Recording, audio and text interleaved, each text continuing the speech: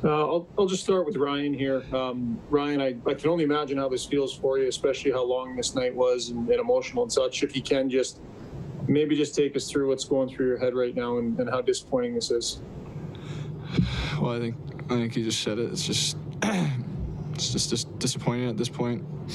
I mean, we battled all night. I mean, 3 overtimes. This is the 3rd overtime game in 4 games. I mean, there's not much to say except it's tough to swallow right now. Tyson, maybe just your thoughts on the bounce back you guys needed to have tonight after last night, the way it went, and how you think your team responded to that.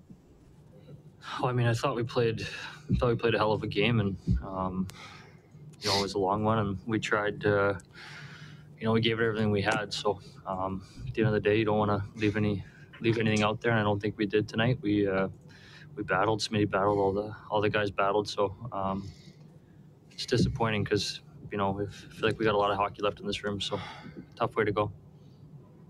Daniel Nugent-Bowman, The Athletic. I guess for Tyson, I mean, you guys were swept, but 3 overtime games, essentially a 1-goal loss in game 1. The margins were razor thin. Can you maybe pinpoint kind of where you felt maybe you were a little behind, or how that kind of played out? Yeah, I mean, obviously they came in with a game plan. They wanted to play a really tight game, different than the way that we played in the regular season with them. So credit to them for that. And I think, like you mentioned, they were all overtime or, the first one, couple empty netters, a 1-goal game. So, a couple bounces here and there, but end of the day, it's playoffs, and you got to find a way to win, and we weren't able to do that. So very, it's disappointing. And maybe I'll follow up with you again, Tyson, if you don't mind. I'm just curious about what you thought of your captain tonight. It really seemed like he took the reins and tried to lead you guys to victory.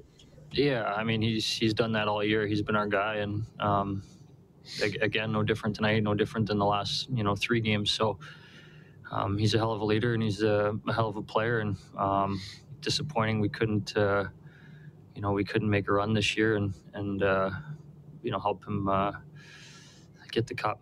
It sucks. Derek Van Diest, Post Media. Hi, Ryan. Yeah, I know it's disappointing, but you guys left it all out there. Like, you left everything out, and you gave it your absolute all. Is this just one of those things that you say, we just left it out there, and then there's not much you can say after that? Yeah, I mean, Tice said it. You don't want to have any regrets after, and I mean, obviously, you can look back now and want to change a few things, but I mean, as far as battle level, we battled the entire series. We didn't just lay down tonight. I mean, it would have been easy to throw in the towel, and we didn't do that. We battled the entire night right into the 3rd overtime. It's disappointing. It's tough to swallow right now, but yeah, there's not a whole lot to say. It is playoffs, and it is 1 or 2 bounces here and there, and every game, that's kind of what it came down to. And Tyson, yesterday's loss would have broken a lot of teams, and it would have been really tough for them to come back and have a bounce back effort like you guys did tonight. What was the key to doing that for you guys, in your opinion? I don't think it was that tough. I mean, you work all year, and it's been a weird year with no fans and being in this sort of semi bubble, and it's a lot of work goes into this. So it really, once you get to the playoffs, it's the fun time of year, and it's the games you enjoy. So I don't think it was too hard to find the will tonight after yesterday. I mean, we're all good character guys in here, and we want to win. So you got to be proud of the way we played. But I mean, it's not you don't get a ton of chances to win in this league, so it's tough to watch another year go by without giving it a chance. Jason Gregor, TSN 1260. Ryan, obviously it's disappointing to lose that game, maybe even more so because it seemed in the latter half of the second overtime and a lot of the third, you guys created a lot of chances, your line specific, and just couldn't get that winning goal. Yeah, I think every line, every D pair that was out there, especially the first two overtimes. I mean, we left everything out there. We put a lot of pucks on net. We had guys going around the net. We worked them low. We had some great looks, and Smitty hung in there when we needed him to make a stop, and he did, and it didn't go for us. So it's I mean, we battled. We tried our best, but like Ty said, it's tough to watch another year kind of go by. I mean, it's not a lack of effort. It's just, but regardless, it's still it's tough to see. And Tyson, for you, obviously a career high in minutes played in a game, and Darnell, I think, played even 8 or 9 more. How do you manage that when you know it's only 4 defense? I guess it's back to the Pee-wee days of 4 defensemen, but how was that just, trying to stay fresh the entire game like that?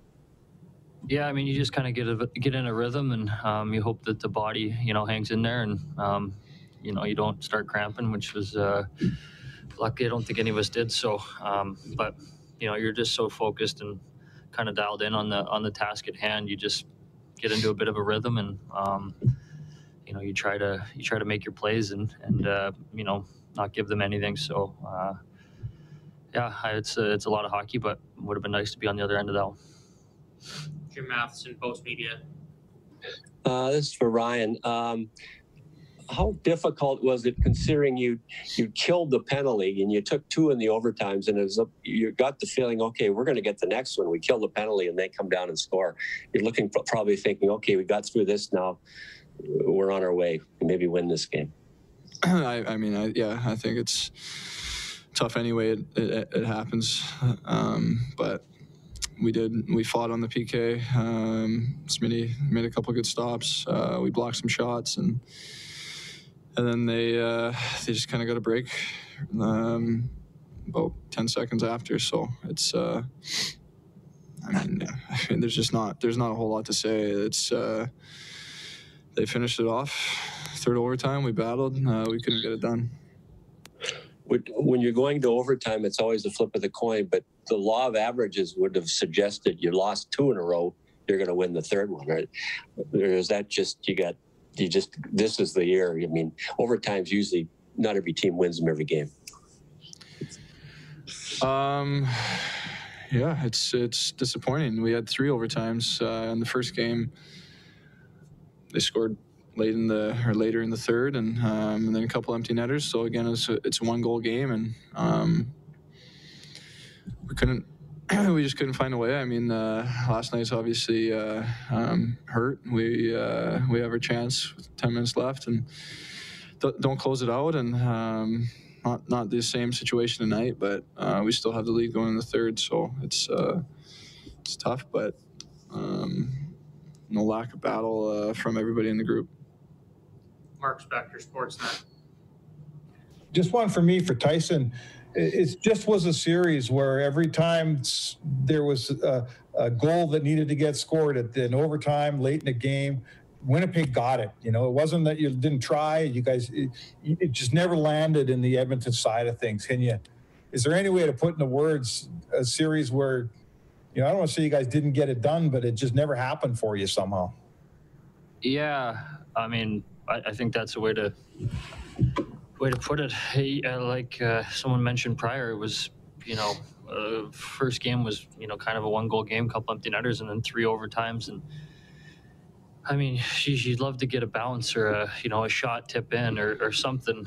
We had our fair share of looks in those last 2 overtimes, and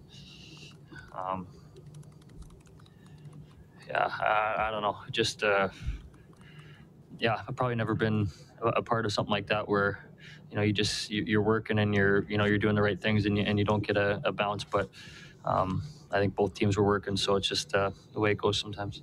Hi, it's Shauna, and I might be a bad parent because my kids think French fries are vegetables. Hey, it's Ryan, and I might be a bad parent because I went out for wings when my wife was in the hospital after giving birth. Johnny here. I might be a bad parent because in my house, the tooth fairy gives pocket change. But we're not alone. Len emailed us and said his 6-year-old daughter's Tarzan moment going from love seat to lazy boy by curtains made him more proud than any dance recital. And Andy left his 2-year-old at the rink. All right, guys, I'm sure we're not alone. Like Andy's kid. For stories and confessions like this, make sure you check out our podcast. It's called Bad Parents, and it's available wherever you get your podcasts. I left a glove at the rink.